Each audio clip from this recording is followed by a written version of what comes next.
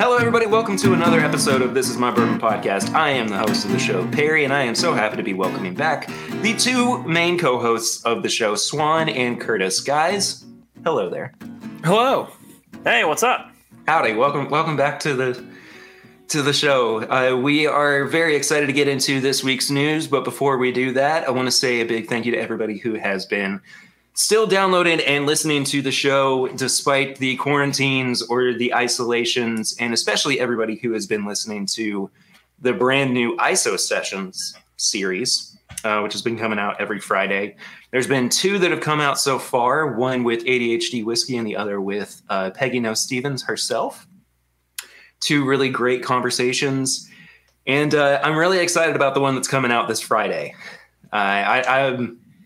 I was very lucky to get this person on the show, and I think I'm more excited about it than anybody else will be. But I'm gonna leave it at that, and I hope that you guys listen to it.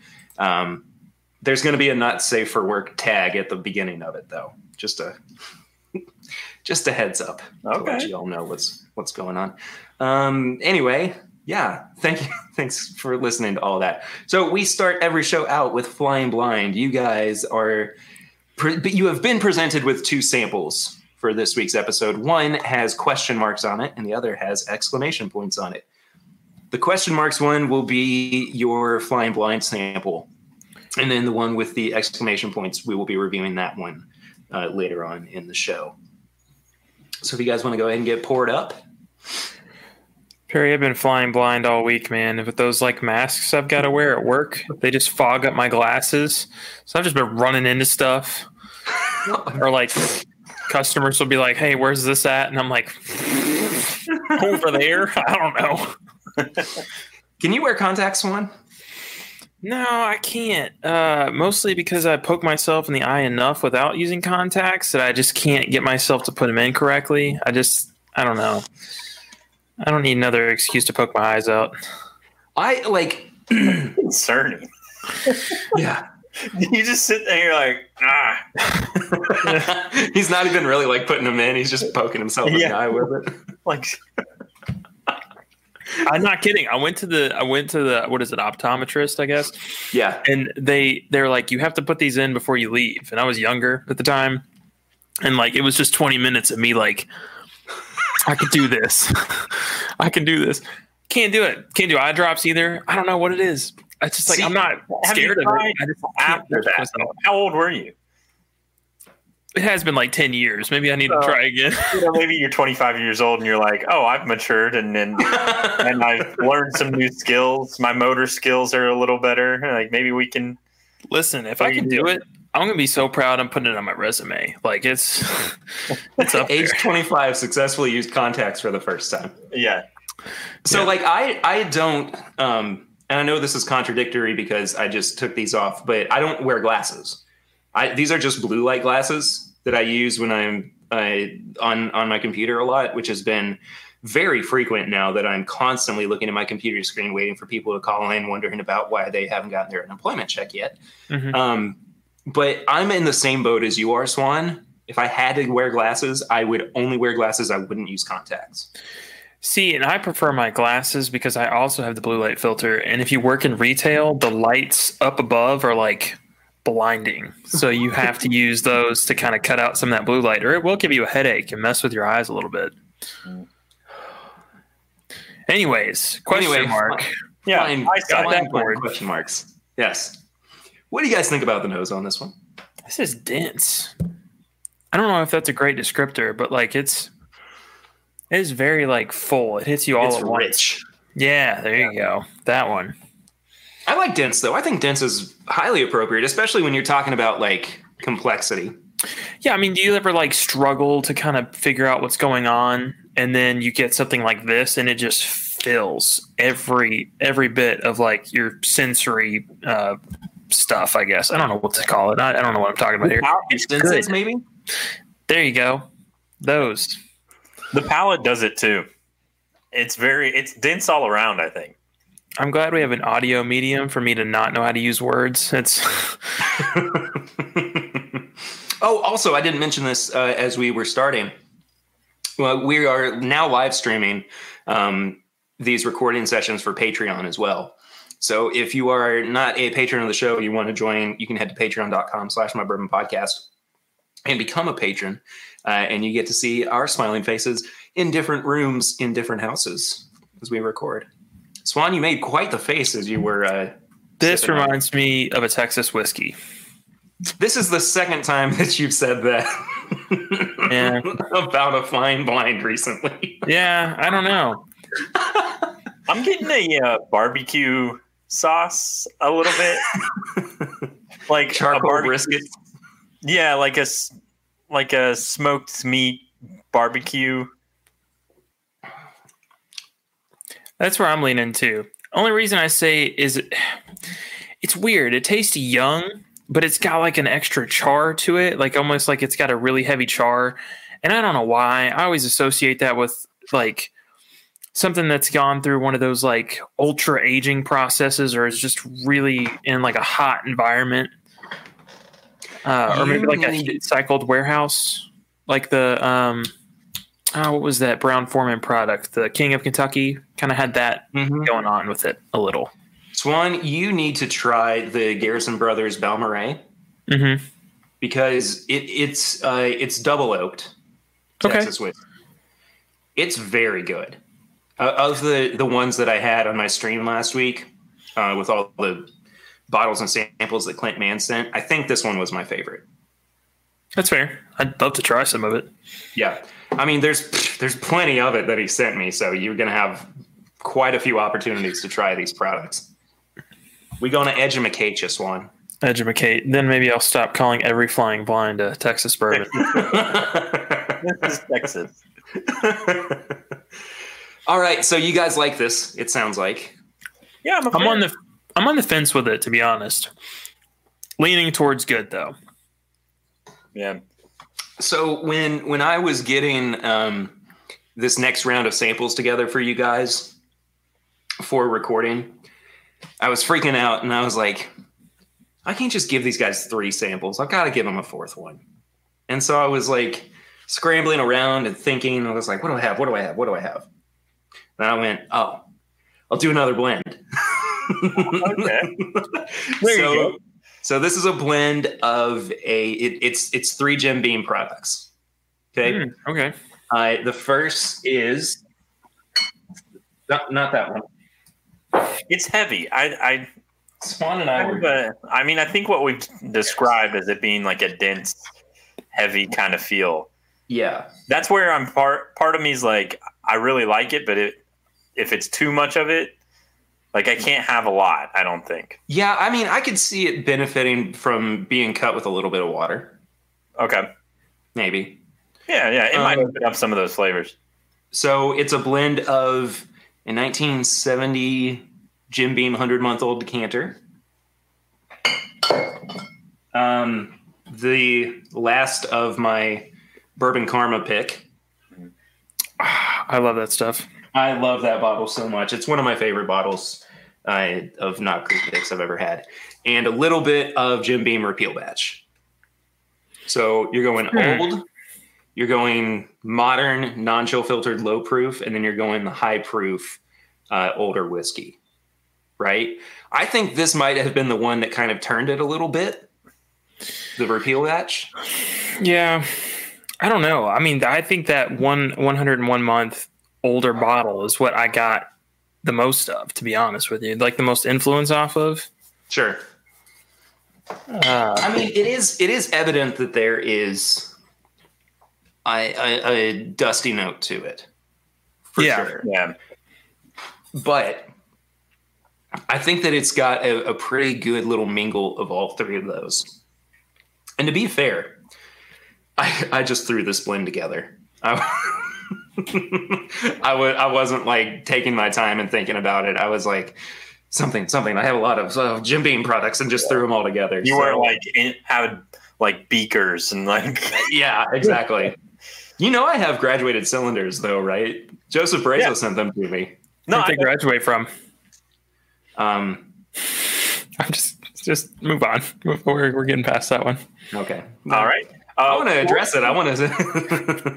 I want to keep referencing it throughout the show so that I have to leave it in the edit. No. Actually, it would be kind of cute with a giant like cylinder, but the little hat and the tassel. Nice little robe. Anyway, dumb science jokes. Yeah, for real. What do you think you said maybe it's the repeal batch that turned it a little bit. How did you mean on that? I just mean, I think that was kind of the one factor that provided that note that wasn't as pleasant. Okay. And I'm not married to this blend by any means. Yeah. I mean, like I said, I just threw it together. I don't have, strong feelings about it one way or another. But I know that it's not 100% what it could be. Yeah, I get that. Anyway. Yeah, so that was Flying Blind. I've now got to figure out what to do for you guys for next week's episode as well. I don't know. I'm running out of options, I feel like. You're going to start getting benchmark. Let's go for it. Why not?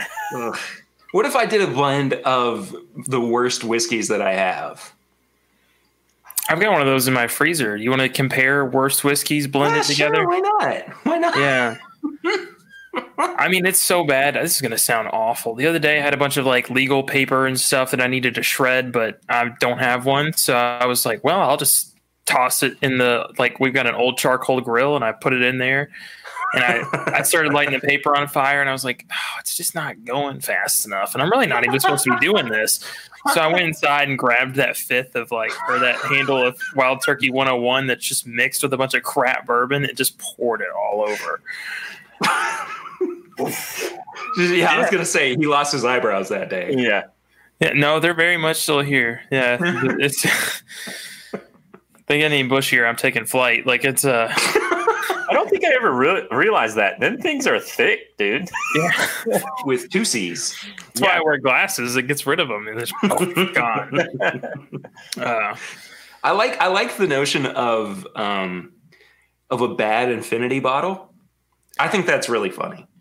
That's what I have. It's basically half a handle of Wild Turkey 101. So I was like, if I'm going to give these bottles any semblance of hope, it's going to be mixing it with something like a good base. Sure. Kurt's turning over right now. He's like, oh, it started off bad.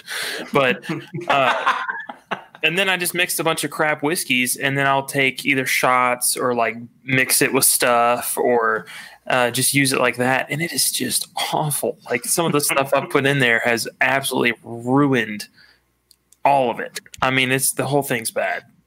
Please tell me you put a little bit of the cherry wood smoked barley in there. No, Perry, that's all at your place for further torture. I can't do it. So I did have a moment recently where I was looking at my cabinet and I just straight on went, oh, what's this? And I went, oh, because I forgot that I had that monstrosity in my possession. And it's like a bad recurring dream.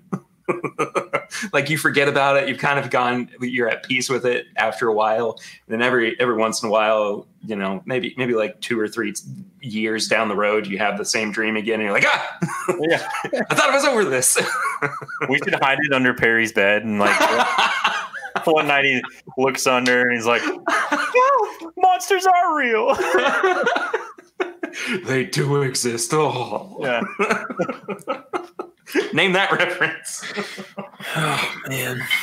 You're gonna have to tell me. Actually, I don't know. Oh, have you never seen that M&M's commercial where it's at Christmas time and they're going into the living room and they see Santa and he's like, they do it. He does exist, and Santa also passes out because he sees them and goes, they do exist. Yeah. Okay, I remember that. Yeah. Yeah. Anyway, weird tangent. We haven't even gotten to what we've been drinking recently. Oh yeah. Sure. What have you guys been drinking recently? For me, to be honest, I took a little hiatus this week. I had over the quarantine had my fill of bourbon because there was nothing else to do. So, so this week I said, okay, I should probably detox my body a little bit and and just give it a rest. So I hadn't had anything. This is like the first one. Well, that makes one of us. Swan? All right. I've been having I have 2 or 3 Knob Creek picks open. I've just been trying those and figuring out what I like about each one and kind of like taking the time to deep dive into it. Admittedly, most of the time when I drink at the house, like I don't use a Glencairn or a Norland. It's just like a rocks glass, dump it in. But like I actually took the time to put it in, Glencairns and try it and kind of think about it a little, and even gave like some of them scores and figured out what I liked about them. It was fine, but after 3 hefty pours of Knob Creek in like one night, the only conclusion you can come to is, wow, there's 2 TVs and I only own one. Like it's just.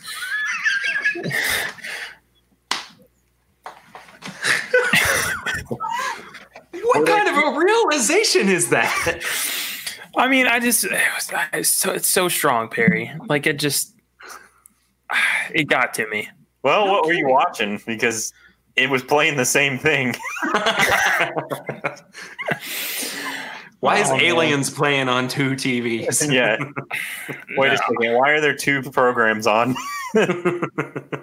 No, I watched a documentary. I'll get to it later, but it's giving me my tips and bits. But I was watching that, and that is a roller coaster. So it's definitely, in my opinion, if you were riding the high from Tiger King, this is a good next thing to get to. Okay. Okay. I don't know what that means exactly, but we'll find out, I'm sure. It's just in the same vein, Oh, okay. I got you. It sounds bad, but I feel like I've gotten a little bored with having the same bourbons all the time. So you have been having beer. Yes. Nailed it. And I had a couple margaritas this week. Because we ordered takeout from a Mexican restaurant.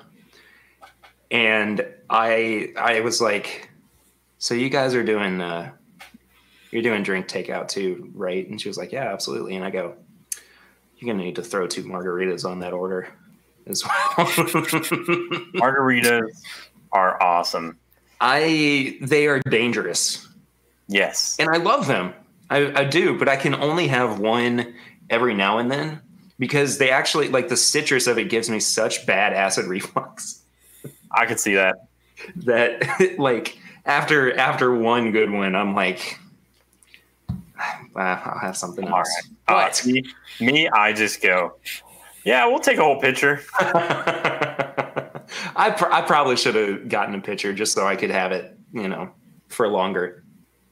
But I did. I had one of the Boone County stouts yesterday as well, the 2018 Goose Island stout. So good. You know what? I keep calling it Boone County. It's Bourbon County, isn't it? Yeah. Yeah. I don't know why I keep doing that. I apologize. I don't know. I still know where one of those like 17, 18, 19 sampler packs are too. I saw one of those out in the wild too. Yeah, there's a couple of little stores that have them. And like the nice thing is there's going to be a lot of stores. The second liquor stores are officially like open again. I'm going hunting because a lot of the ones with drive-thrus have just been drive-through only. And there's not many people that are like, hey, here's a list of every rare bourbon I'm looking for. Can you just go down this list and see if you've got any of them? No, like they're going to be like, let me get a 5th of Wild Turkey 101. So there have been a couple of local stores that are still posting on Instagram when they get something special in. That's fair. Like Jackson's, the place that you have that barrel pick from, Kurt. Mm-hmm. They're still posting daily about new stuff that they're getting in. And it's not always, like limited releases or anything, but it's stuff to, consider going and getting. And they do drive through as well. So safe practices, I guess. Anyway, that's kind of what I've been drinking. Otherwise, it's been kind of standard filler, I would say, aside from doing my live stream last week with all the Texas whiskeys. Thank you again, Clint Mann, for sending me all of those Texas whiskeys. It was a wild ride, let me tell you. Whatever I thought I was getting into, I was not ready for it. Anyway, guys, we got significantly less news this week than we have. There is not much. There is very little going on in the world of bourbon this week, but there's some big stuff that happened, though. There's some big stuff. We're going to talk about positives first, I feel like. Or I would like to talk about positives first. Yeah. If that's okay with you guys. And Swan, you might not feel like this could be a positive, but I am at least a little bit excited for it. Buffalo Trace announced their newest experimental series bottle, which is a wheated bourbon that was barreled for 4 years, 114 proof, then cut with water to 100 proof and rebarreled for 8 years. So it's a 12-year-old wheated bourbon for $47, suggested retail price, 23rd release in the series. The exasperated noise, I feel like, is all I can make because I just don't know what Buffalo Trace is thinking anymore.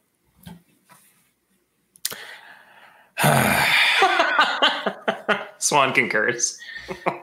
I don't get it, man. Like, if you're going to expand your Weller line and this fits in it, then just put it in the Weller line. Like, I mean, that just seems like a smart thing to do. I mean, what are they waiting for? For people to come back and put the feedback on this to decide whether or not they like it? I don't think anyone is going to look at a Weller product to think, wow, this was a misstep. Like, no, let's just put it in the line. Is this what it's do you guys think it's anticipated for? Oh, yeah. It's going to be gone the second it touches any store. I doubt half of this will even make it to the shelf. Sure, yeah. But you think that's what it'll end up being, potentially? That it'll wind up being another Weller product? Yeah. Or no. I don't think so, personally. I think that this is just Harlan Wheatley being the scientific mastermind that he is. Okay. And trying to do something new and something different. And I mean, that is, I cannot think of anybody who pulls a whiskey out of the barrel, cuts it, and then ages it for twice as long as it had already been in the barrel. Who does that? And it feels like even with a wheated bourbon, that would be more detrimental to the flavor, the overall experience, as it would be with a rye bourbon, right? I think so. I mean, it just doesn't get as much of the barrel influence, so it seems like cutting it would just make less interaction with the barrel itself, which is odd. But I mean, to Harlan's credit, he's put out a lot of good experimental releases, and in the past couple of years, he's actually put out some releases that I would have thought would have fit in the experimental range a little better than they would have fit in like a typical release range. And he's made them full releases, like the whole Old Charter line that he's put out. Those are experimental releases that he's put in a fancy bottle that he thought were, good enough to skip the entire experimental collection and just go straight to a bottling line. That's bold. This just fits so much of a regular Weller profile as far as like, it's a wheated mash bill. It's aged a little differently. It just seems odd to me. But Patrick in our chat here has pointed out it's going for quite a bit more than it's worth on secondary. I mean, well, I think he's postulating that's what it would be on secondary. I mean, it's going to be. I mean, even just regular Weller is the same way. It's just, I don't know. If I get to try it, I'm definitely going to probably enjoy it, but I just don't think I'm ever going to see one. Well, and if we're talking about, in terms of if this winds up being a product that went to market as a main item in the Weller line or the Van Winkle line or whatever, there's no way to sustain that, right? No. Because it's already 12 years old. But at the same time, you have to guarantee consistency from single barrel to single barrel, right? So, it went into the barrel initially at 114, taken out after 4 years, cut to 100 proof, and then aged for another 8. So I don't know what the Angel share looks like on that, how much whiskey they actually lost during the aging process. But I can't imagine that that's something that they could reasonably put out, excuse me, at a consistent level. Yeah. Well, I mean, these are 375s, and you can see how dark they are. I mean, I don't know. I think it would be hard for them to do exactly what they did with this experimental release and make it a Weller product. I don't think it's unreasonable within the next like 5 to 10 years to see them come out with a double barreled wheated product. Because I can't think of anyone else that has one personally. You know what? Somebody just sent me a message this week about a double barrel wheated whiskey. Hold on just a second. Let me try to find it. Ah, yes. So Brian from Wishful Whiskey on Instagram sent me a message, and he said, let me know if you want me to send some samples of this for your double oak tasting. He said it's the only double oaked wheater I've come across. And I can't pull up the picture. Oh, here it is. It's called Ragged Branch, and it's a wheated bourbon. 90 proof, double oaked. So, I mean, there are products out there that exist like that, at the very least one. And I would definitely like to have that included once we do that double barrel flight, whenever that happens. But I don't know, man. I think that there is an untapped market for this, for sure. Yeah, and I think Harlan would be a good large distillery to kind of beat some of the other larger distilleries to the punch on that. I mean, as you said, Ragged Branch is going to be the original creator of something like that if they're the ones that kind of, piloted that idea. But if Buffalo Trace does it, I mean, everyone's going to know about it. It's going to be something everyone needs for their collection. Yeah, that's going to be like probably setting the trend too, and setting the parameters of what something like that would taste like a little bit. So let's talk about the price too. $50 for a 375 is nothing new, right? I mean, we see all the Whiskey Baron Collection bottles priced the same. I think really in general, the experimental collection bottles from Buffalo Trace are all priced at $50 for a 375. Overpriced or not? I don't think so, because I don't think they really look to make money with these. I have to imagine that they probably do 5 of these for every one they put out. Sure. They're not necessarily recouping money on just this project, Yeah, I think it's fair for the same reasons. Yeah, I agree. I think that it's it reads like more of a collector's piece than it does a return on investment, for sure. That being said, $50 is still a lot for a 375.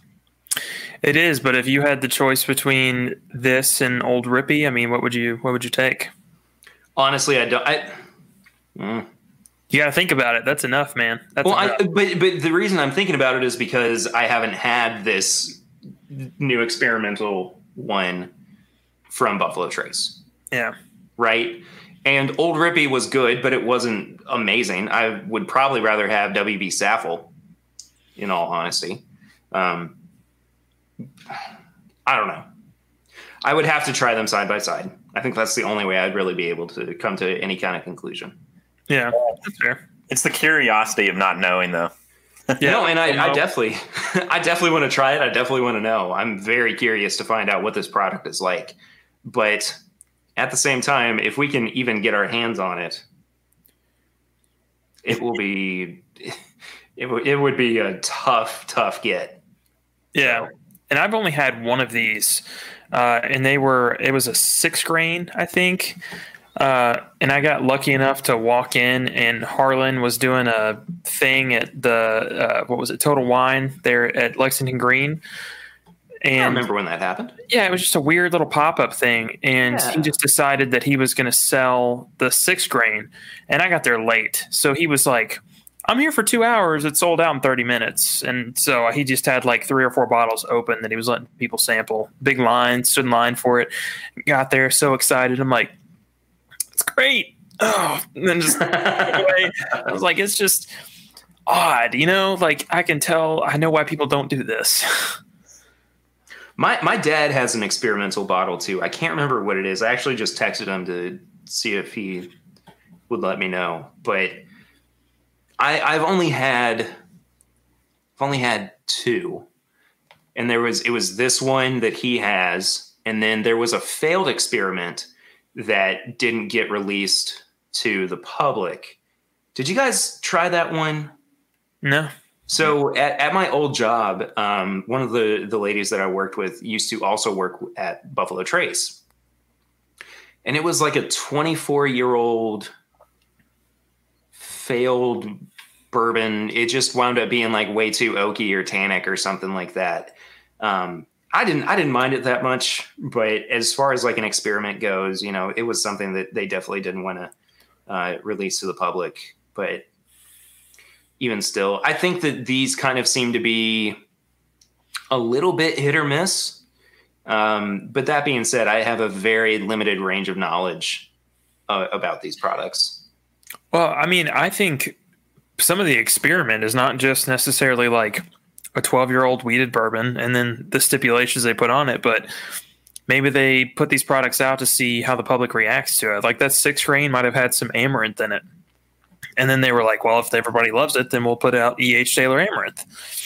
And then they could do this and then turn around and say, well, that got, received really well. Maybe we should do a double-barreled Weller. I mean, maybe they just look for that to see how the public reacts to it. Yeah, I think these experimentals specifically have a point and a purpose to be able to try those new things without making them those main staples or having a huge line. And then, if they say, okay, well, if they didn't like this, maybe we can pare something back a little bit and say, let's take this out. Let's try doing this instead. And then it might make it 100 times better or something. That is true. So I think it's literally what they're called. They're experimental for purposes of hoping to try something new in the future.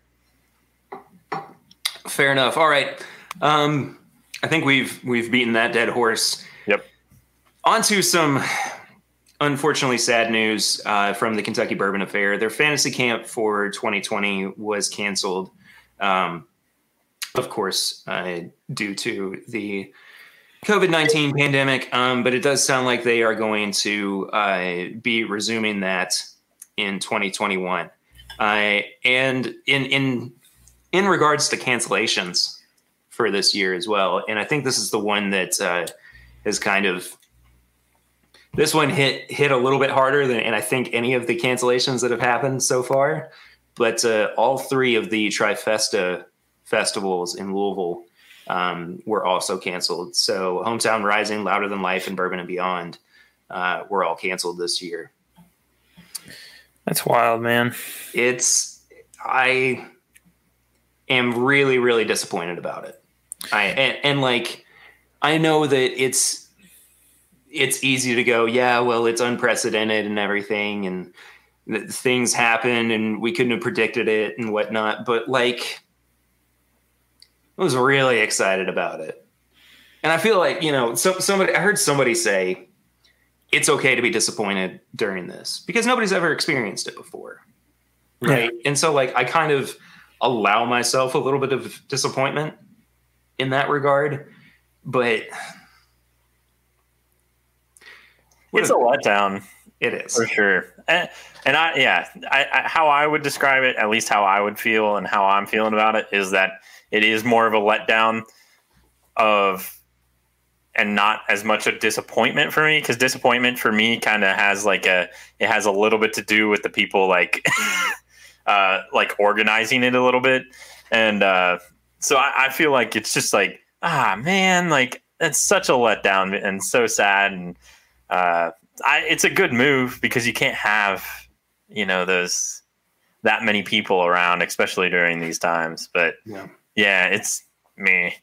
And I know that people are making the argument that, it's not all the way until September and, things could be different by then. But at the same time, if there is this predicted second wave that could be coming, I mean, you don't want to be holding a music festival where everybody's elbow to elbow and they're spreading it even further. Yeah.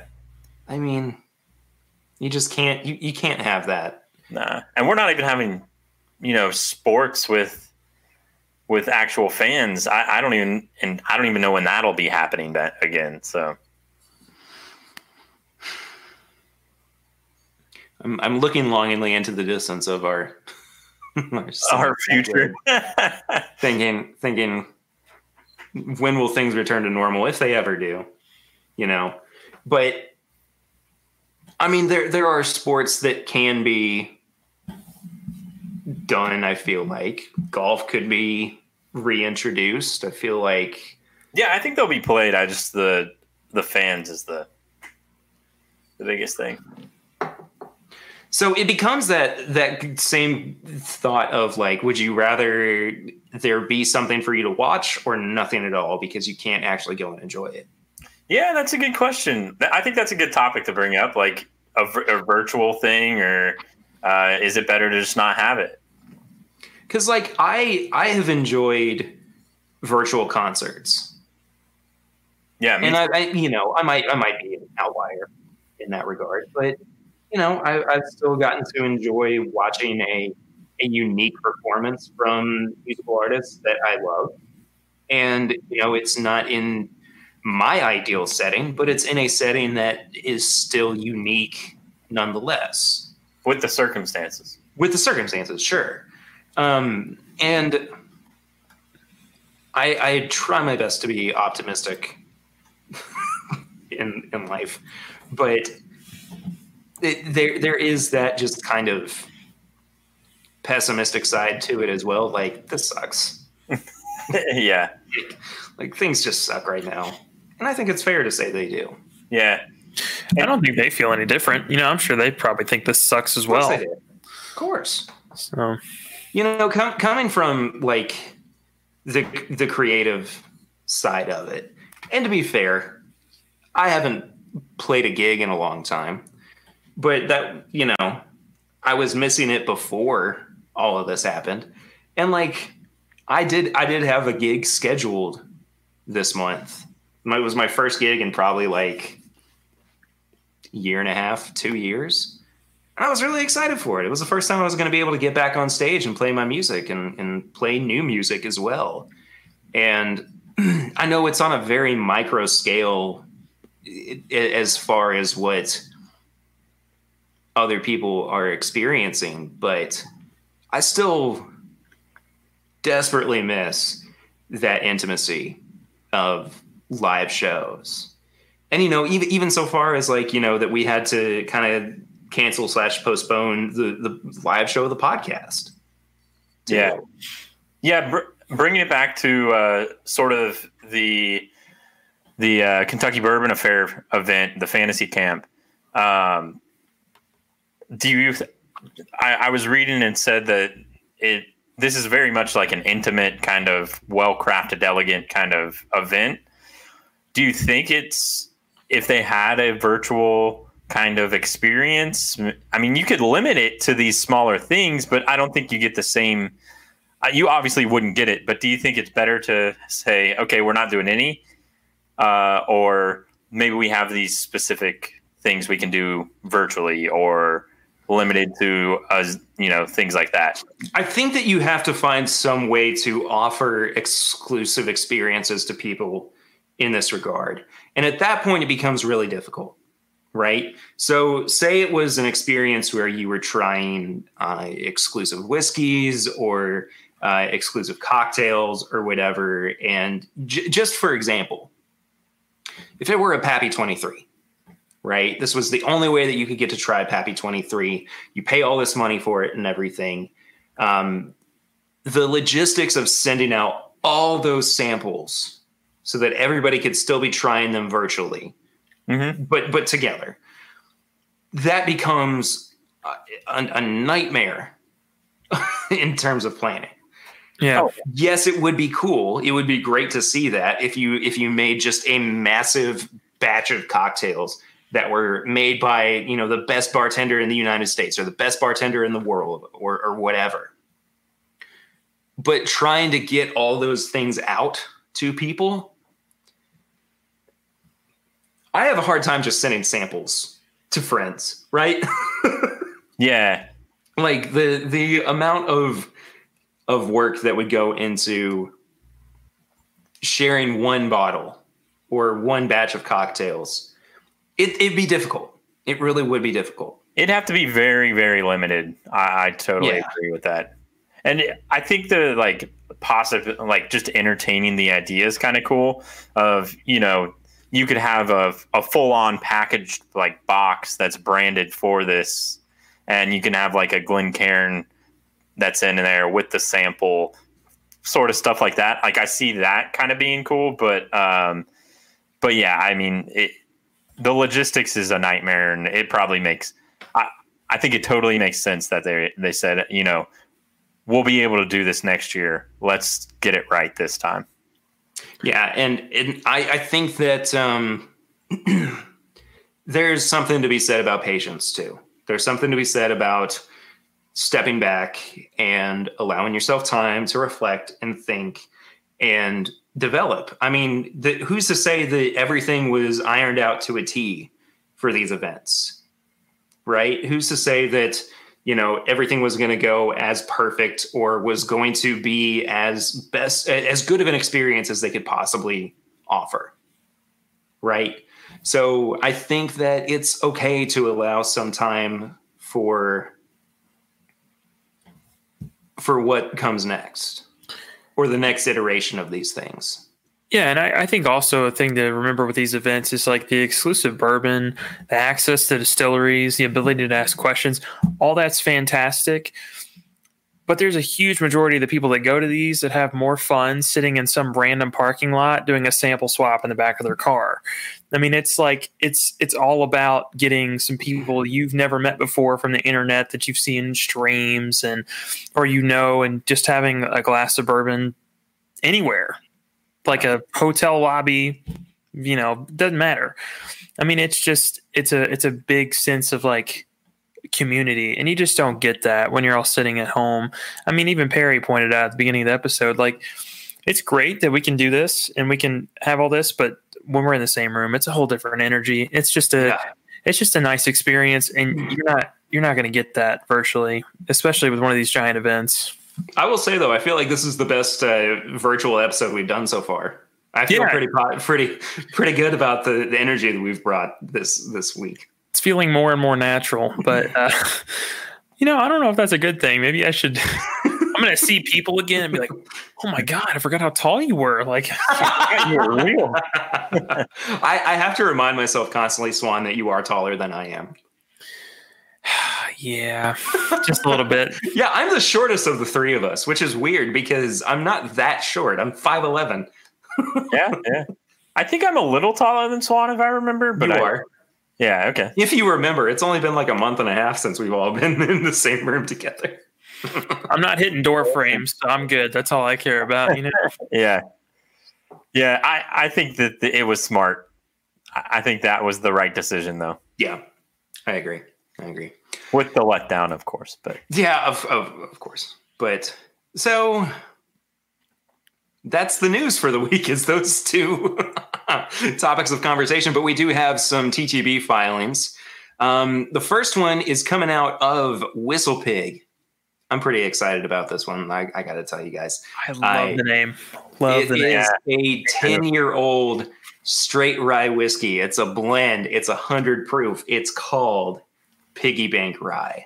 I have one hope for this bottle. I hope that the opening at the top where the cork goes is like old Granddad 114 style, where it's huge, so that when I get finished with this, I can drop quarters in.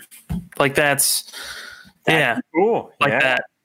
I want to be able to use it as an actual piggy bank when I get done. Just shoving dollar bills into a bottle. Whoa, don't go crazy there. I got like pennies or quarters. I don't know about dollars, but when was the last time you saw an actual dollar bill? Because it's been a while for me. Well, I work in retail, so like 4 hours, but the font, the typeface for the Piggy Bank Rye too. That's beautiful. I love it. Look at those G's, man. I can tell you, I know exactly what font that is. What is it? I used it for my senior project. Oh yeah, which one? Not the senior project, but what is it? It's a good one though. I'm trying to think of what it is. Kind of like that window painting style. Yeah. Mm-hmm. I mean, it has a vintage flair to it, but it also has like a very modern take on it. It reminds me of the font that they use on the side of fire trucks with like the gold flake and the white overlay. Yeah. Mm-hmm. Yeah. It's a good one. All of my fonts out of order. All I've got to say about it. So I do have one thing to point out about this. If you look at the piggy bank rye just to the left of where it says 100 proof, it was 1 liter. So this is a bigger bottle. Oh, interesting. It's not a 750. And I can't find, sometimes it says on these TTB filings, but it looks like they've not disclosed whether or not it's going to be sourced or if it's their product, which I have to imagine. It says Canada Rye on it. Says Canada Rye? Yeah. Okay, so it's where it's out of Vermont. I guess it's going to be sourced from Canada. Yes. It does. Yeah, it says product of Canada. So cool. Why can't I find this font? But does the 1 liter anticipate me saying that it's only going to be 1 liters, or is that not the case? Is it just the label that they provided? I mean, based on what has actually gone through the TTB, I'm assuming that that is the one size that they're going to be offering. Okay, which probably goes back to a little bit of the piggy bank kind of feel to it. I hope so, dude. If it actually came in like a piggy bank shaped bottle, I'd be all over it. Yeah. I can't find it. Yeah, we don't need to worry about the font. It's a doesn't matter. It's a real good font. They use it on Wild Turkey labels. Oh, okay. Too. Yeah. Anyway, no, I'm excited for this. I imagine that. I mean, I know it's a limited edition, and Whistle Pig can be kind of pricey in terms of their LE releases, but I mean, this is probably going to be like $115. Maybe? Yeah, probably. They did their piggyback, and it was a little more affordable. I think that was around like what, 60, 65, something like that. Yeah.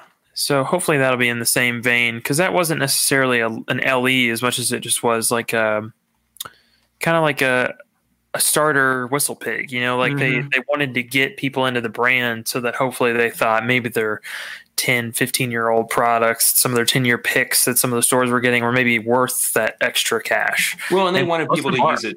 Go ahead, Swan, sorry. Most of them are, in my opinion. That 15-year you held up, phenomenal. Love that bottle. Yeah. I don't have much of it left, and I'm trying to figure out when the appropriate time to finish it off is. When you find somebody with a beard as magnificent as the guy that gave it to you, you drink Nate it. Woodruff? Yes. I miss that man. I miss his face. I mean, it says beautiful bearded face. What were we talking about? Anyway. So the other release is the newest from St. Cloud. It's a Kentucky straight bourbon whiskey. It says it's crafted by Ray Walker, but I mean, that doesn't really mean too much. The distillery itself is undisclosed, but it is 12 years old and cask strength at 131.3 proof. Holy moly. That is going to be interesting. Have you guys had the St. Cloud that's out right now? I have not. Yeah, I have. What did you think about it, Swan? I was not a big fan, to be honest. I don't think I've had it. I got to try it, I think, from Chad. I think I got a sample from Chad. Or maybe I actually went to, I don't know. Either way, I've had it. It was just okay. It was not great. The bottle design is phenomenal. It is definitely appealing. I don't remember it being super high proof, I don't think. I think the first one was like 90-ish or something. But I just wasn't a big fan. I saw it, and for me, the price point kind of made me shy away. If I remember right, it was pretty expensive, wasn't it? Yeah, it was in like the $100 range if you could find it at retail. There are some cool things to point out on this label, though. If you look down here, they've got barrel name Zeus, bottle number of 152. So there's only going to be 152 of these. unless they do Very multiple much, barrel man. names. Yeah. And then on top of it, just to get back onto your guys' graphic design element here, the fleur-de-lis and stuff on there, great. But if you zoom in on the 12-year-old St. Cloud label, they've got this weird little thin, like pink line all the way around. Oh, that's the That's a cut line. That's a cut line, so that won't show up. Okay, they've got it on both. I don't know. I was really confused by that. Yeah. So that's a cut line, so that when they go and cut those, that you won't see that. Thanks. Okay, I feel better. No problem. I was like, this just looks weird. I don't like Swan this. learned a thing. I don't like this. Yeah. You can And tell the- I dropped out sophomore year. Yeah, and we'll make this real quick. But the extra space outside of that's the bleeds. And if you weren't going to have the bleeds, then you have a good possibility of when they do cut that, you'd have white edges, which you don't want. So, little graphic design knowledge for everybody. Cool. And that's been your graphic design corner this week on This Is My Bourbon podcast. Yeah, there you go. I also didn't realize this was out of Frankfurt. Yeah, me either. Yeah, I had no idea. I lived in Frankfurt for 20-something years and had no idea this was from there. I wonder who I mean, you would assume that it's Buffalo Trace then, wouldn't you? I mean, I guess, but I mean, I have no clue. There's been multiple little distilleries that have popped up so close to Frankfurt that they've just called it Frankfurt, which is weird. I don't know. I'm interested in trying this one because I feel like the extra proof is definitely going to carry it and make it a little bit more favorable than the previous one.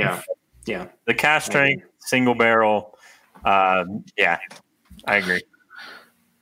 Only 152 bottles. Well, let's talk about what the price might be then. I mean, if we're looking at, the old 12-year at what 90 proof was about $100. I mean, this could easily edge towards 200. Yeah, I wouldn't be surprised to see this around 200, 250. Yeah. I mean, if I went bare minimum, I would say probably 180. Yeah, I mean, you got to think. And that's being very conservative in a guess. This bottle, like, if you look at the stuff they put on it, it's expensive. Like, it has a gear-style cap that's, like, solid metal. I mean, the bottle is super nice. They obviously spent money on getting it designed properly. And the last one was featured on, like, 3 different magazines. Namely, Whiskey Advocate put it front and center on their main, front page. I mean, like, it got a lot of press. And I didn't even think it was that good. I mean, it's going to go for a good amount of money. Yeah. Yep. It ain't going to be cheap. No. Ain't going to be cheap. I'll say that much. All right. Well, that does it for all the news and the TTP filings for the week. How would you guys like to review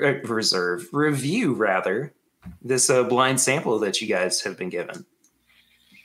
I'm all for it. Nose, palate, finish, price. Yes, Curtis, those are the 4 categories that we use to review whiskeys. Yeah. Well, you asked how I wanted to, so Oh. Sorry. I missed that. I get your joke now. Where did that cylinder graduate from? It's a shame we haven't made that joke more during this episode.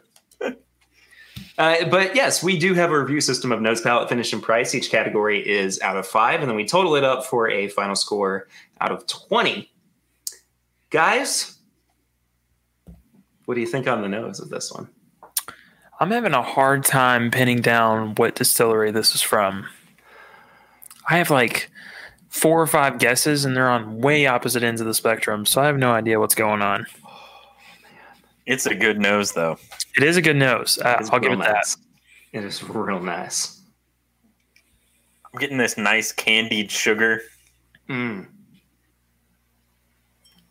was kind of leaning towards like a s'mores note, honestly. I get that. But like the oak is really nice and deep as well. And on the palate there, when you get to the palate, you get that nice dark oak.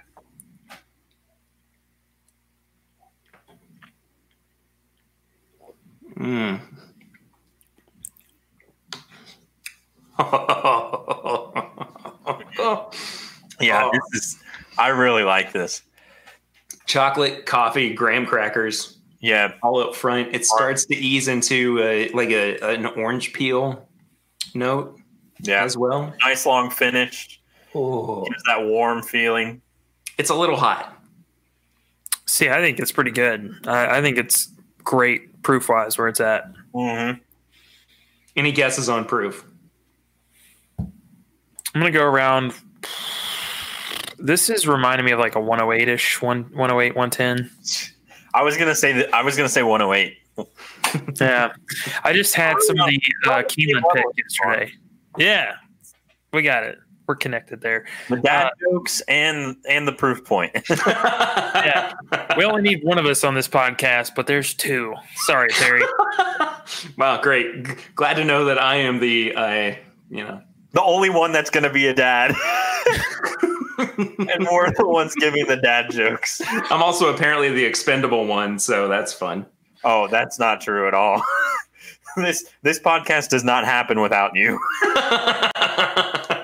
There's a reason there's never been a podcast with Swan and Kurt. It's just us two. Yeah. Okay, what would the podcast be named if it was just the two of you? This is Perry's podcast, but we're doing it. See, we couldn't even come up with a name. Good. That's good. All right, cool. This is really a fine whiskey, though. It is.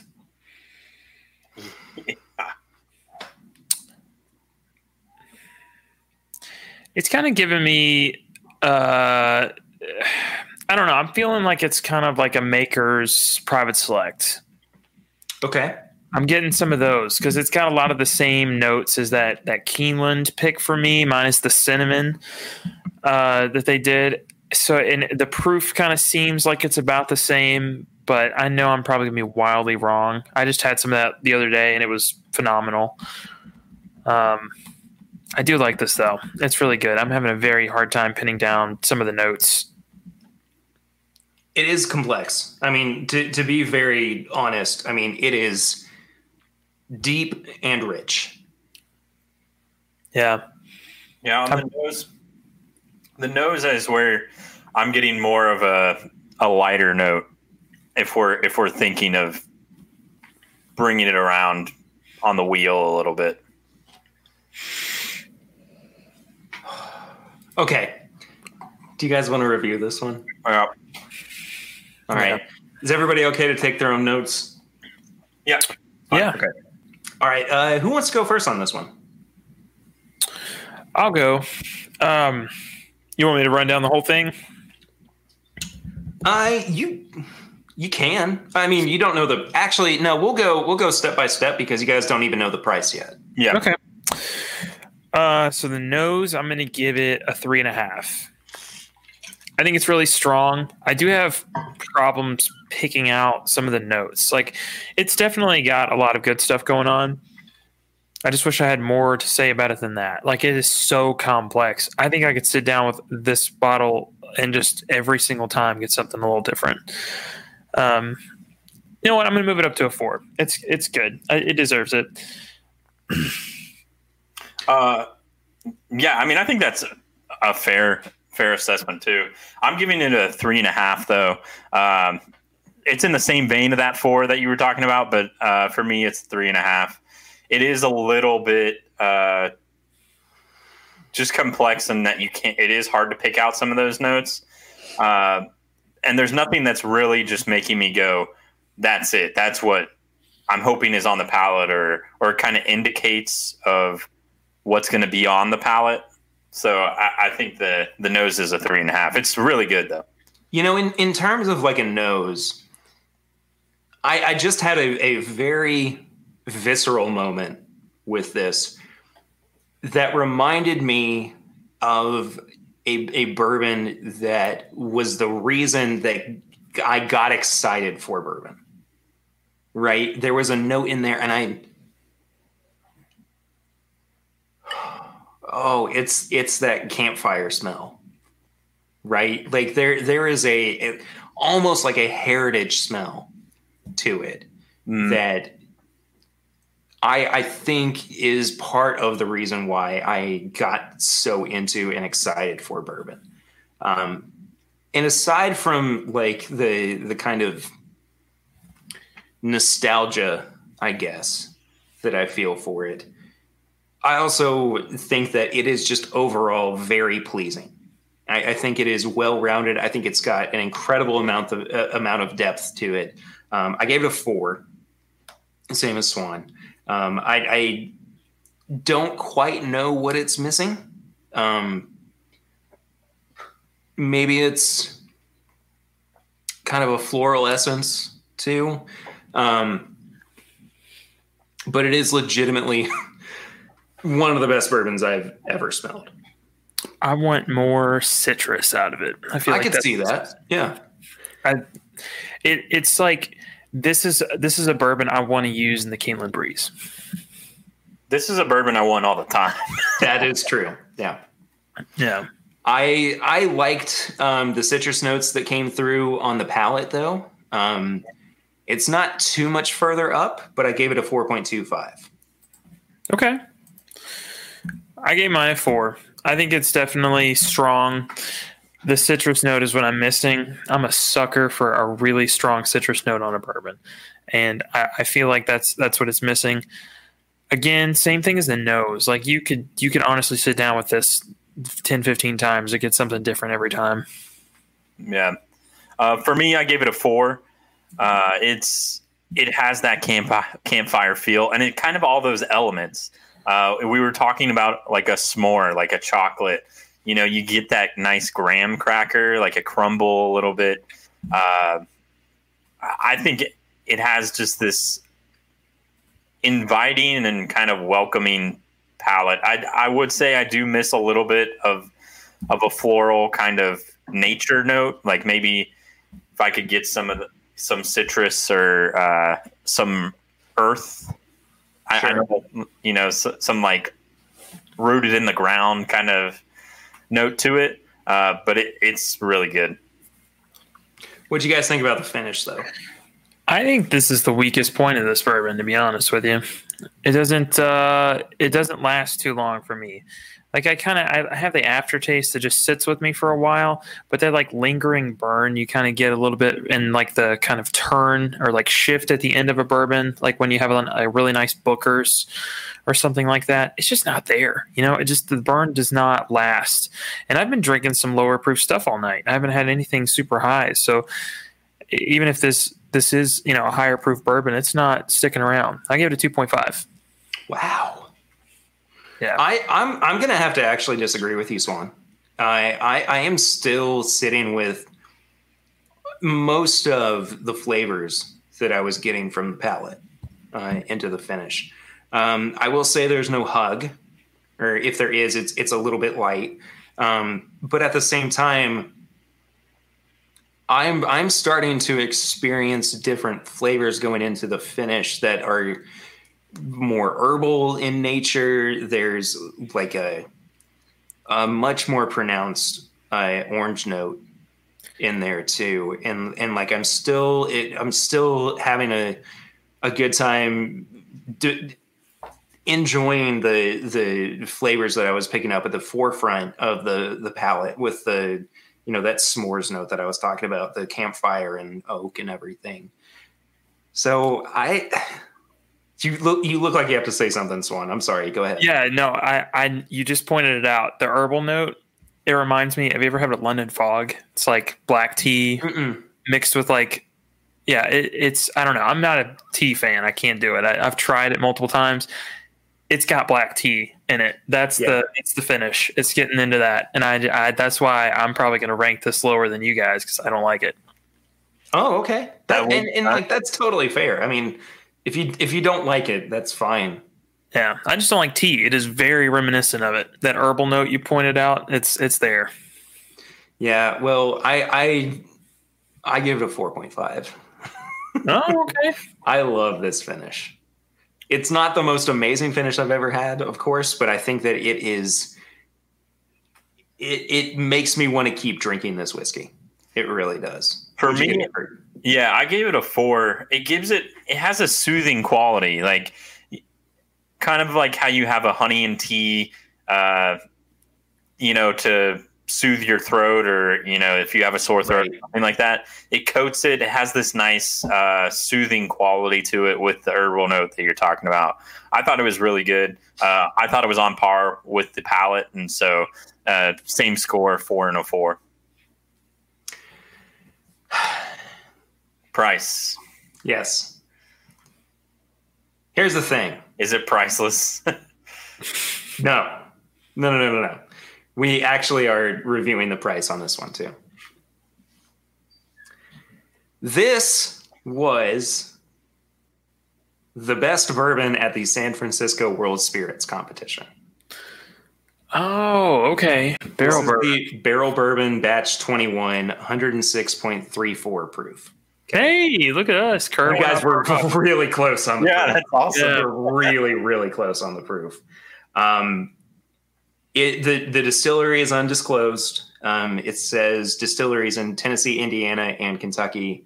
So probably Dickel, MGP, and I don't know, Heaven Hill, maybe in Kentucky. It's a blend of 10 to 14-year-old barrels, and the mash bill is undisclosed. It is, however, a $90 bottle of whiskey. Huh. That's up there. I think if you enjoy the tea note like you guys did, this is a bourbon that's worth it to you to pick up. Yeah. I don't. So this is going to be one I would pass on. However, I have had other barrel products that I think would be 4s, maybe even 4.5s across the board. So for that, I think price-wise, I'm going to give it a 3. And that's going to be a personal thing, not necessarily a specific for everyone. So Sure. Yeah. I gave it a 4. I think it's a good price for what you're getting. I think it's really good. Yeah. I mean, it is a little more than what you would want to be spending, I suppose, but for what you're getting, it's nice. I have to agree with you, Kurt. I gave it a 4 as well. My final score was a 16.75 out of 20. So this for me is a recommend. I think that people should, if they can't get a bottle of it, I think that they should definitely try to get it at a bar. I mean, this is a unique bottle, I believe. Yeah, and that herbal note you do not get on very many bourbons, or like really not many. I don't want to say it's like the only one, but it's very unique in that sense. So I gave mine a 15.5. I'm at 13.5 on mine. Wow. Those are, I feel like, and it's not that far off, but it feels significantly different. Yeah, in terms of our score. We've built up that like 15 mark as like this is something to find, and I'm below it and you're above it, so it feels super split. Yeah. Yeah, I feel like It happens. when we have a 15 mark, like our 15 is like yes, this is good. This is really nice. You should definitely get this or find it or get it at a bar. And I would not often do we have a one that we go below it, because a lot of times we have bourbons that are just inherently, for our reviews anyway, higher than that 15. So it is interesting. Yeah. All right. Over. Sorry. I just, No, it's all good, man. It's all good. I was really excited for you guys to try this one because I was very fortunate to be sent samples from Aaron at the Barrel Craft Spirits group of folks, and I wanted you all to try this one. This was, so specific to the interests of bourbon consumers right now. I mean, yeah, it won best bourbon overall at San Francisco. So it only seemed appropriate that we took some time to talk about it. I really enjoyed being able to hear you guys talk about it in a blind setting as well. I think that's something that, and this is something that I've kind of enjoyed over the past few weeks too, is getting to see, how do you all respond without knowing what the bourbon in the glass is? and we might be doing this moving forward. It is fun, yeah, because it comes in with no notion of anything. Yeah, and I feel like we've done pretty well as far as proof. I think we've hit the proof on quite a few of these. There's been, as far as determining which distillery it is, I think we've like shot a lot of shots and maybe hit one or two. Sure. Okay, all right. I thought Swan was about to say something, but I was like, it's blind, shooting blind. It's going everywhere. Like it's just okay. It was another dad joke. It was a failed one. Okay, keep going. Okay. How do you think we've done, Swan? I think we've done pretty good. I'm very proud that we about got the proof nailed on that one, and I also was happy that like I couldn't nail down the distillery because it was multiple. So that's always reassuring. Yeah. But that is true. He has given us a lot of like blends and multiple different ones. So I think I'm going to have to supply some samples for 2 or 3 episodes. Would you actually do that? Yeah, I'll do that for sure. Dude, that would be great. Yeah. I would love to have something different for the next couple of weeks. Yeah, we'll do it. We'll do a Swan hosted episode, and then I'll go and drop them off to you guys. You know, it'd be great. Okay, so why don't we do this? Why don't next week, Swan, you do that? Okay. The week after, Kurt, maybe you do that. Yeah. And then we'll kind of rotate back through as we have to. Because legitimately, I'm running out of stuff that you guys haven't had or that we haven't reviewed on the show at this point. So we'll figure something out. But I love that idea. I think that's really cool. Absolutely. Now I got this. We're in quarantine, man. I'll show off my collection a little. We'll get some strange stuff in there. I'm down, man. I'm down. You guys want to answer some questions from our Facebook group? Yeah, we can do that for sure. All right. Before we do that, though, my dad did text me back with an answer to the experimental collection bottle that he had that we tried. It was a 30-minute infrared light wave barrel. It is a 6-year, 5-month-old bottle of whiskey, 90 proof.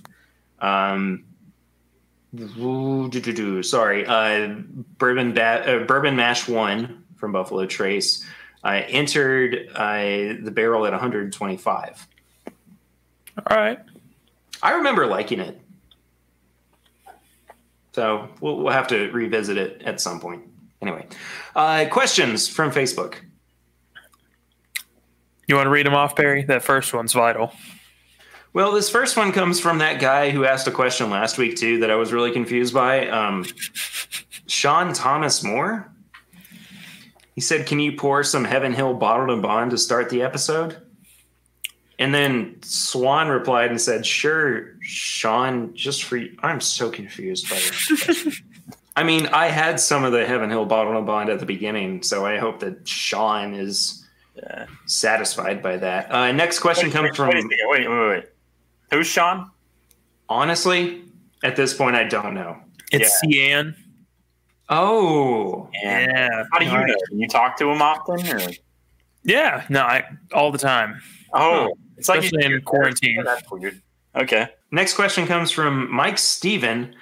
He said, quarantine finds. I know we aren't supposed to be technically hunting, but I feel like it's been so much easier to find some gems lately. Yeah, I found some stuff. Feel that way. Yeah, I found a few things. I found some Weller Special Reserve the other day, which, depending on where you're at, that's a great find. Wait, did you really? Yeah, found 750 of Special Reserve the other day. And then I also found some, I don't know if they did another release or it's just been there for a while, but one of the liquor barns here in town had some more of that Boone County Wheated on the shelf for a good price, under 100. That's really? Yeah. Because that's been racking up the the price, honestly. Yeah, because I've seen it most places like 120 to 150.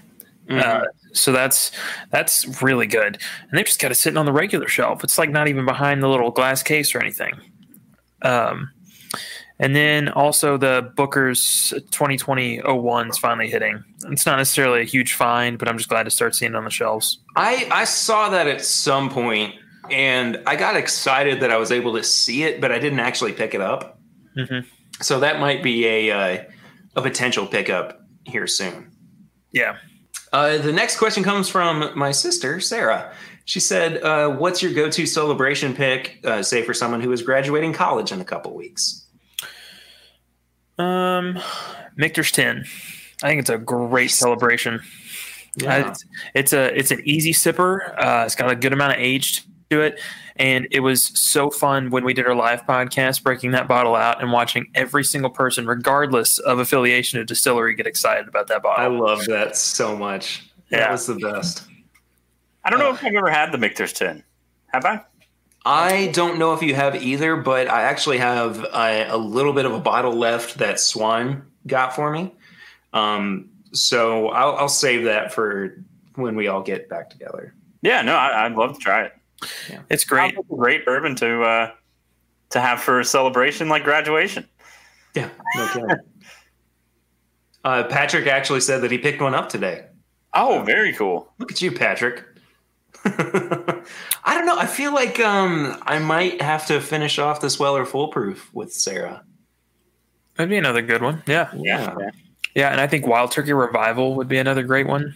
That's a really good one. Yeah, which if she's graduating, sure, take a sample of that, Perry, if you want. It's good stuff. Do you still have some of the Wild Turkey we got? The Decades? Yeah, the Decades. I do. Yeah, that's a pretty good one to try as well. I don't have a whole lot left, but yeah, I still have some. It's in there. Yeah. It's a good Man, I love this bottle. It's so good. I have to be really careful with it. Yeah, I know. If it's out, I really want to drink it. Yeah. And it's always that other that one almost pushes like past even special occasion, but like a really special occasion for me. Yeah, that's fair. Next question. Also, Patrick said that he actually picked up Granny's batch instead of the Michter's 10. So fair enough. Either way, still excited. Tony Mercury, we never actually got clarification on how to pronounce your name. We're going to say it both ways from here on out, I guess. Or please let us know. He said, can I get a birthday shout out for my wife, Meredith? Absolutely. Happy birthday, Meredith. Yeah. Shout out. Meredith. That was my shout out. Big shout out. It's a good one. It was a good one. The waveform is huge. I'm excited about that one. Yeah. That's a good one. It was okay on my end. Oh, okay. Maybe it was just me. All right. Well, either way, happy birthday, Meredith. Yes, happy birthday, Meredith.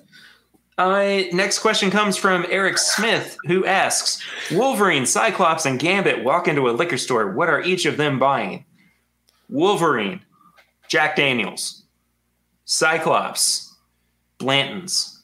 Gambit, Sazerac Rye. Damn, I thought about that one. So those last two, I'm going to completely agree with you. I had Cyclops pegged for a Blanton's guy. Gambit, I'm going to go. He's getting Rittenhouse. He'll be fine with it. And then Wolverine, he's getting Wildcatter. Because it doesn't have that giant like big scratch mark on it. Oh, okay. Yeah. It's all him. Yep, he can have it. Wolverine, he's getting a Booker's. Ooh, I got high proof, rough around the edges. I don't mind that at all. Yeah, I don't mind that at all. Patrick Starkey asks, "Can you recommend places to get some good food and drinks in Lexington?" OBC Kitchen. For sure. I'm blanking because I haven't been out anywhere in so long. Buddha Lounge. We still have never gone there together. We haven't, but we need to. Buddha Lounge is a sushi place, but the owner, he has one of the biggest bourbon collections that I've seen. He has a lot of really good stuff back behind the bar, but he has showed us like pretty much his collection, and it is almost his entire basement. Yikes. It's crazy. That is fantastic. So Boodle Lounge and ask for Nick and definitely talk to him. Just bring up bourbon, say my name Curtis. So he would talk for the entire time to you. I also really love Palmer's. I don't know if you guys have ever been to Palmer's. It's out in Lexington Green. It's a seafood place for the most part, but it's man. Yeah, no, and what else? You got Goodfellas over in the Distillery District. That's always always good. I miss Goodfellas.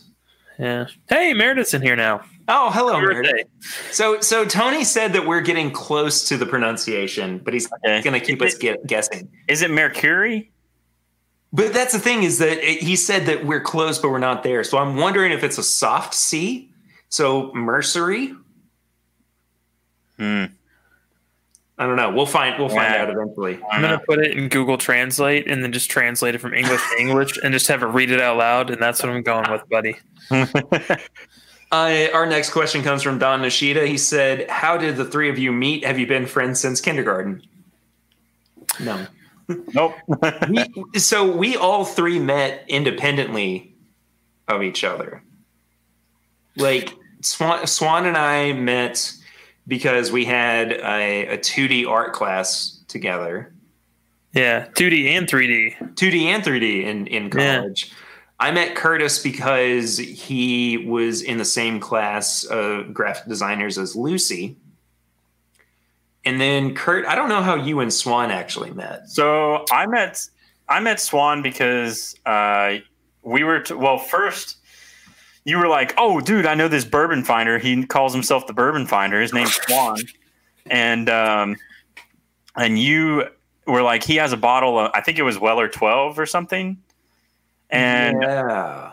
Oh, that is right. Yeah, it was Weller 12, and I was like, "Hey, Swan, random dude I don't know. Barry said you had a 12-year. Can I get that?" And then we all came together and like, I think we recorded the first podcast, right? At my house? Yeah, we did a podcast where we reviewed the last three expressions of Rare Breed. Rare Breed, yeah. Yes, yeah. And I was like, it was the first time I've ever met you, and I'm sitting on your couch for like 3 hours while we record. Yeah. And that was still at the time that Tanner was one of the main co-hosts as well. Yeah, I was just filling in for the week because I had I had the older expression of Rare Breed. Yeah. So that's how Swan and I met, which is actually perfect because it was related around bourbon and all of that. Kurt, which drawing class did we have together? Was it drawing one? No, we had. Or did we not have drawing together? We didn't. It was painting one. We had drawing together, Perry. We had 3 classes together. I knew you and I did, Swan, but I thought for some reason that Curtis and I had more than just that painting one class together. I think we only had painting. We had a history, maybe an art history class, maybe. I can't remember. Yeah, either way. At this point, it's all just kind of bled together. Yeah. I thought Swan was like, first off, I thought he was older. Like, I was expecting, for some reason, I was expecting like a 30-year-old kind of person. And I was like, oh man, I'm in deep because this dude knows a lot about bourbon. He's like getting all these bourbons that I've never even tried. Some I don't even hear about. And I was like, he's going to blow me out of the water here. I do remember so Swan left Eastern Kentucky University. And it was your sophomore or junior year? That was my sophomore year. So after that, we hadn't seen or talked to each other really for about a year. And, I was starting to get into bourbon and be like real serious about it and everything. And Swan and I were texting back and forth. Hello, Marie. We were texting back and forth and he goes, "Oh, I know where to get a bottle of Elmer T. Lee." And that was the first and only bottle of Elmer T. Lee that I've ever owned. But we met up in the parking lot at EKU over by the art building. And we sat there and I gave you It was the Lot B sample. I gave you, the Lot B sample. I remember that. That was that. Yeah. So the Lot B sample, or the Lot B itself, was my first big bourbon purchase. That was the first time I'd ever spent that much on bourbon. Which even then, you got it in a drawing and paid like $70 for a thing of Lot B, which was I think it was like 80, 85. Still, I mean, like that's a great price. Yeah. I'll never see that price again, I'm sure. No. But that being said, I mean, like that was the first time that we had seen each other in like over a year, I feel like. And then everything just kind of escalated. Like he then started getting, you were like handing stuff off to me as well. Like that Elijah Craig barrel proof that we talk about all the time. That was what, 139? It was up there. Yeah. It was like 139, 136, something. Yeah. I can't remember off the top of my head, but I mean, like everything kind of like the seeds were sown like very small, in very small portions throughout the way for us to kind of like all come together to make the show happen. And like Kurt, you know, you and I would talk about bourbon on the off chance that we had the opportunity to, and just like randomly in the classroom or whatever. Yeah, and I was like, well, Tanner's here too. Yeah. I'll cut that out. Edit point. Anyway, that's funny though. Yeah. It is weird though. I went to school, was probably in close proximity to Kurt, never talked to him. I had never seen him. Yeah. I mean, to be fair, like when I was in college, like I would go to class and then I would just disappear. Just gone. Yeah, I had never seen him. I had friends in class, but I didn't really like hanging out too much outside of class. No, I think we hung out one time, and it was because Melissa Vandenberg, one of our teachers, was like, she forced us as one of our assignments to go out to eat with other students. I forgot about that. Yeah, we went to, what was it, the Euro place downtown? Babylon, yeah. Yeah. Oh, Babylon. I think we had to do that too. Yeah, isn't it just we had something had to. We didn't have to go somewhere. We had to literally make something. I forget who was in it. I honestly think it was me. Don, you got way more than you bargained for on this. Yeah, right. He's getting the entire like origin story of the podcast. Yeah. It was me. It was Trace.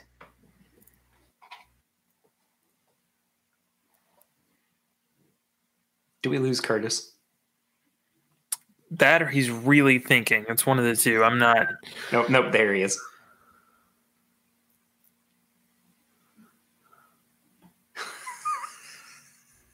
Let's just let his internet figure it out, you know? There you hear me? He's back. Yeah, you're good now. All right, cool. No. Somebody's downloading the entire Dragon Ball Z catalog in his apartment building right now. It's okay. Hey, Patreon, these are the steps that we sometimes have to go through to make sure that we provide good content for you. He's back. For now. Can you hear me? Yes, we can hear you now. Keep going in and out. Okay. Whatever I was going to say, it was just people that in my class that I had to go. So anyway. I like how that fizzled out. Yeah. I think this next question we have is probably one of my favorites to come up on this. I don't even know how to wrap my head around this one. This is from Eric Black. Are you willing to dip an Oreo into your bourbon and eat it? If not, why not? I'll do it. I'll do it. Yeah. Even better, I'll dip some tagalongs in my bourbon. Why not? Yeah. You know what would probably be good? A Thin Mint. Yeah. Oh, I can see that. I'd be on board with that. Yeah, you can definitely see that. Yeah, absolutely. Why not? I'll be one of those people that just like takes Oreos and like breaks them in half, throws them in a giant bowl, and then instead of milk, I'll just pour a thing of bourbon in there. It's theoretical. Sure. Yeah, I'm all over it. I mean, I'll try. I feel like we need to individually try it this week. Come back together. It's the new This Is My Bourbon Podcast challenge. You know, when everybody's got those. Just dip an Oreo in your glass of bourbon. See what happens. I think that's what. Okay, for everybody, not just us. Everybody on the chat, everybody on that listens. They should. The challenge for this week is to dip your Oreo in bourbon, and then come back and let us know what your thoughts are. That is the most quarantine thing I've ever heard. Instead of challenge coins, we're just dipping Oreos, which are roughly challenge coin like, into bourbon and eating them. Yeah, I'm excited about this because I did have Oreos and I really could have done it, but I already ate them all. So I just broke the screw cap on my Heaven Hill Bottled and Bond. Oh, you probably have another one somewhere. So. I don't know what to do. I'm just kidding. I'll figure something out. Anyway. All right. Eric Black has another question here. What is the furthest you have traveled from home? I don't know if Vegas is further than the Bahamas from Lexington. No clue. We're going Bahamas, right? Yeah. Well, he's looking at Boulder, Colorado. It's the furthest I've been. I love Colorado, man. Yeah, I just remember getting to the top of Pikes Peak and then like doing this where your head's just like sideways because it's so heavy. And I was like 8, so.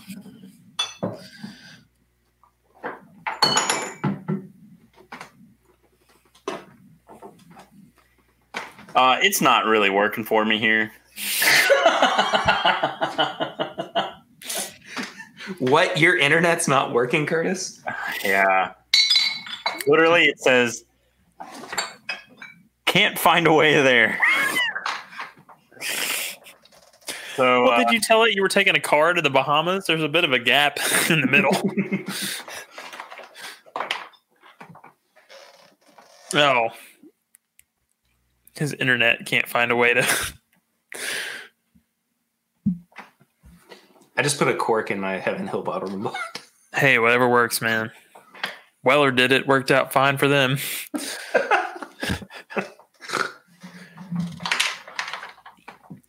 Trying to see if there's a better cork. Kurt, you're back. The furthest I've ever traveled is Hawaii. Oh, okay. Gotcha. All right, so the next question is from Greg Reynolds. Have you opened any bottles that you were saving during this quarantine?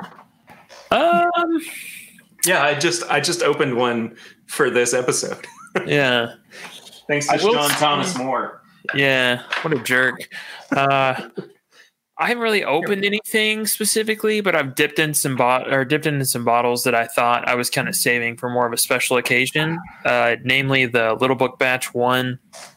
And I got into some 1792 225th the other day. Nice. So I did finish off, and I probably should have included this in what we've been drinking. But my Kentucky Owl Batch 1 Rye. Oh, okay. Yeah. That you got for me, Swan. That one's a good one, man. I love this rye so much. I'm really sad that it's gone now. Yeah, well, I mean, Dixon would tell you need to drink it. It's not for saving. So absolutely, you got it from the source right there, man. Finish it and enjoy it. Kurt, what about you? I've been knocking out the JW Dant, dude. That and Samuels, man. That and Samuels, indeed. I'm all over it. Yeah, I've been knocking that out, trying to knock that out because it's only the 175. But I have had so much Wild Turkey 101. That sounded like a confession. You're like, I have been so drunk during this entire quarantine. I thought you were going down that path. Look, No judgment, but it is not honesty hour, but take it how you will. Patrick actually in our chat clarified for me what the furthest I have been is. It's 990 miles to the Bahamas from Lexington and 1932 to Vegas. So the furthest I've ever been from home is Las Vegas, Nevada. So there you go. The more you know. Absolutely. All right. Shall we wrap this up, guys? Sure. Yeah, we got one more section. The one I like. The super. I forgot about tips and bits. Yeah. Yeah. What do you guys have to recommend this week? I talked about everyone watching The Tiger King. I found another documentary. This one's not a show style. It's just like a movie style one where it's like 2 hours and it's just done. It's on Amazon. It's called The Wild Whites of West Virginia. It's an older one, but they just released it again on Amazon and it is wild. It is so wild. It's more than wild. Yeah. When you watch that, you go, these people aren't real. There's no way they're real. Even more so than like Joe Exotic. Yeah. This is my West Virginia mating call. Yeah. And the guy that you think is the most normal on the show is in jail. And then when you find out what he did, you're like, no. That's not okay. You can't do that. That's not good. Yes. Yeah. That's a great recommendation. People should definitely go watch that. Mine it's a new Netflix show called Middleditch and Schwartz. Dude, it's so good. It's so funny. You took mine. Oh, did I?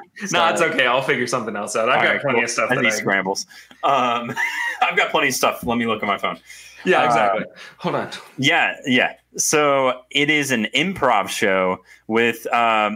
Do you know their specific names? I only know them from one from Parks and Rec and one from Silicon Valley. Yeah, Thomas Middleditch and Ben Schwartz. Okay, so Thomas Middleditch was on Silicon Valley, and Ben Schwartz was Jean-Ralphio on Parks and Rec. I knew it was their names. I just didn't know their first name, like their full names.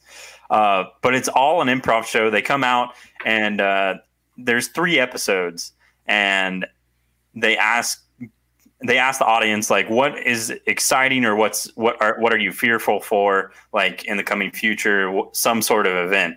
And then they ask questions, have a little bit of a conversation with the audience member, and then they go through and have a fully improv, pretty much 45 to 50 minutes of them just improving an entire show, and it's hilarious.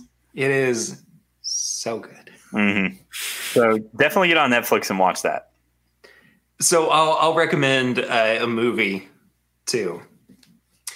I just watched this week what might be one of my favorite movies to come out in the past decade, The Lighthouse. Haven't seen it. It's a black and white film shot on old style film in a camera with Robert Pattinson and Willem Dafoe. And it's about 2 guys who have they work at a lighthouse on an island. It's just the 2 of them. It's about basically their descent into madness. And it is beautiful. It is a wonderfully shot film. The acting is impeccable. There are storylines in it within storylines that, if you like solid answers at the end of movies, this one might leave you a little bit disappointed. But it is so well produced and well acted that I just I almost considered watching it over again after I finished it. That's always good. Yeah. I can't recommend that movie enough. I liked it more than Parasite. Wow. And I loved Parasite. So. I'll have to watch it. You should. You absolutely should. All right. I think that does it for this week's episode of This is My Bourbon Podcast. Thank you guys so much for tuning in for yet another week. Guys, thank you for being here. As always, where can people find you on social media if they would like to do that? I'm on Instagram and Facebook at My Bourbon Finder. And you can find me on Instagram at KurtCon and Twitter, Kurt_Con15. And I am at PRitter1492 on all social media channels. The show itself is at My Bourbon Pod on Instagram, Facebook, and Twitter. You can also leave us a 5-star rating and review on the iTunes podcast app. We will be happy to read those out on the show. If you do leave one of those reviews, you can find all of our apparel and merchandise at bourbonshop.threadless.com. I think we still have a sale going on there at the moment, so you can go and check all that out. You can leave us a voicemail for our Barrel Ring segment at 859-428-8253. We'll be happy to listen to whatever it is you have to say to us and respond accordingly. You become a part of our Facebook group on facebook.com. You just search for This Is My Bourbon Group, and we will get you in there to have some really great conversations. That's where you can ask questions about, or for the show, rather, that we answer on air like we have been doing on this episode. And then last but not least, patreon.com/mybourbonpodcast is where you can become a supporter of the show for as little as $1 a month. For as little as $5 a month, you get bonus content, like the bonus episodes that come out every month, the pregame chats that come out every week, the day before the main episode, some live streams, some hangouts, stuff like that. So you can go over there. Again, patreon.com/mybourbonpodcast is where you can keep the lights on in the studio. Curtis just did a shot out of a little sample bottle. Nah, it wasn't a shot. It was just the last bit of that. Oh, okay. Yeah. It's like, I was like, what's going on over there, Kurt? You turning up on a Sunday afternoon? Yeah. Anyway, thank you all so much for listening to this week's episode. We will be back next week with another hot, great new episode. We'll find out what happens together. But until then, I'm Perry. I'm Curtis. And I'm Swan. And this is My Bourbon Podcast.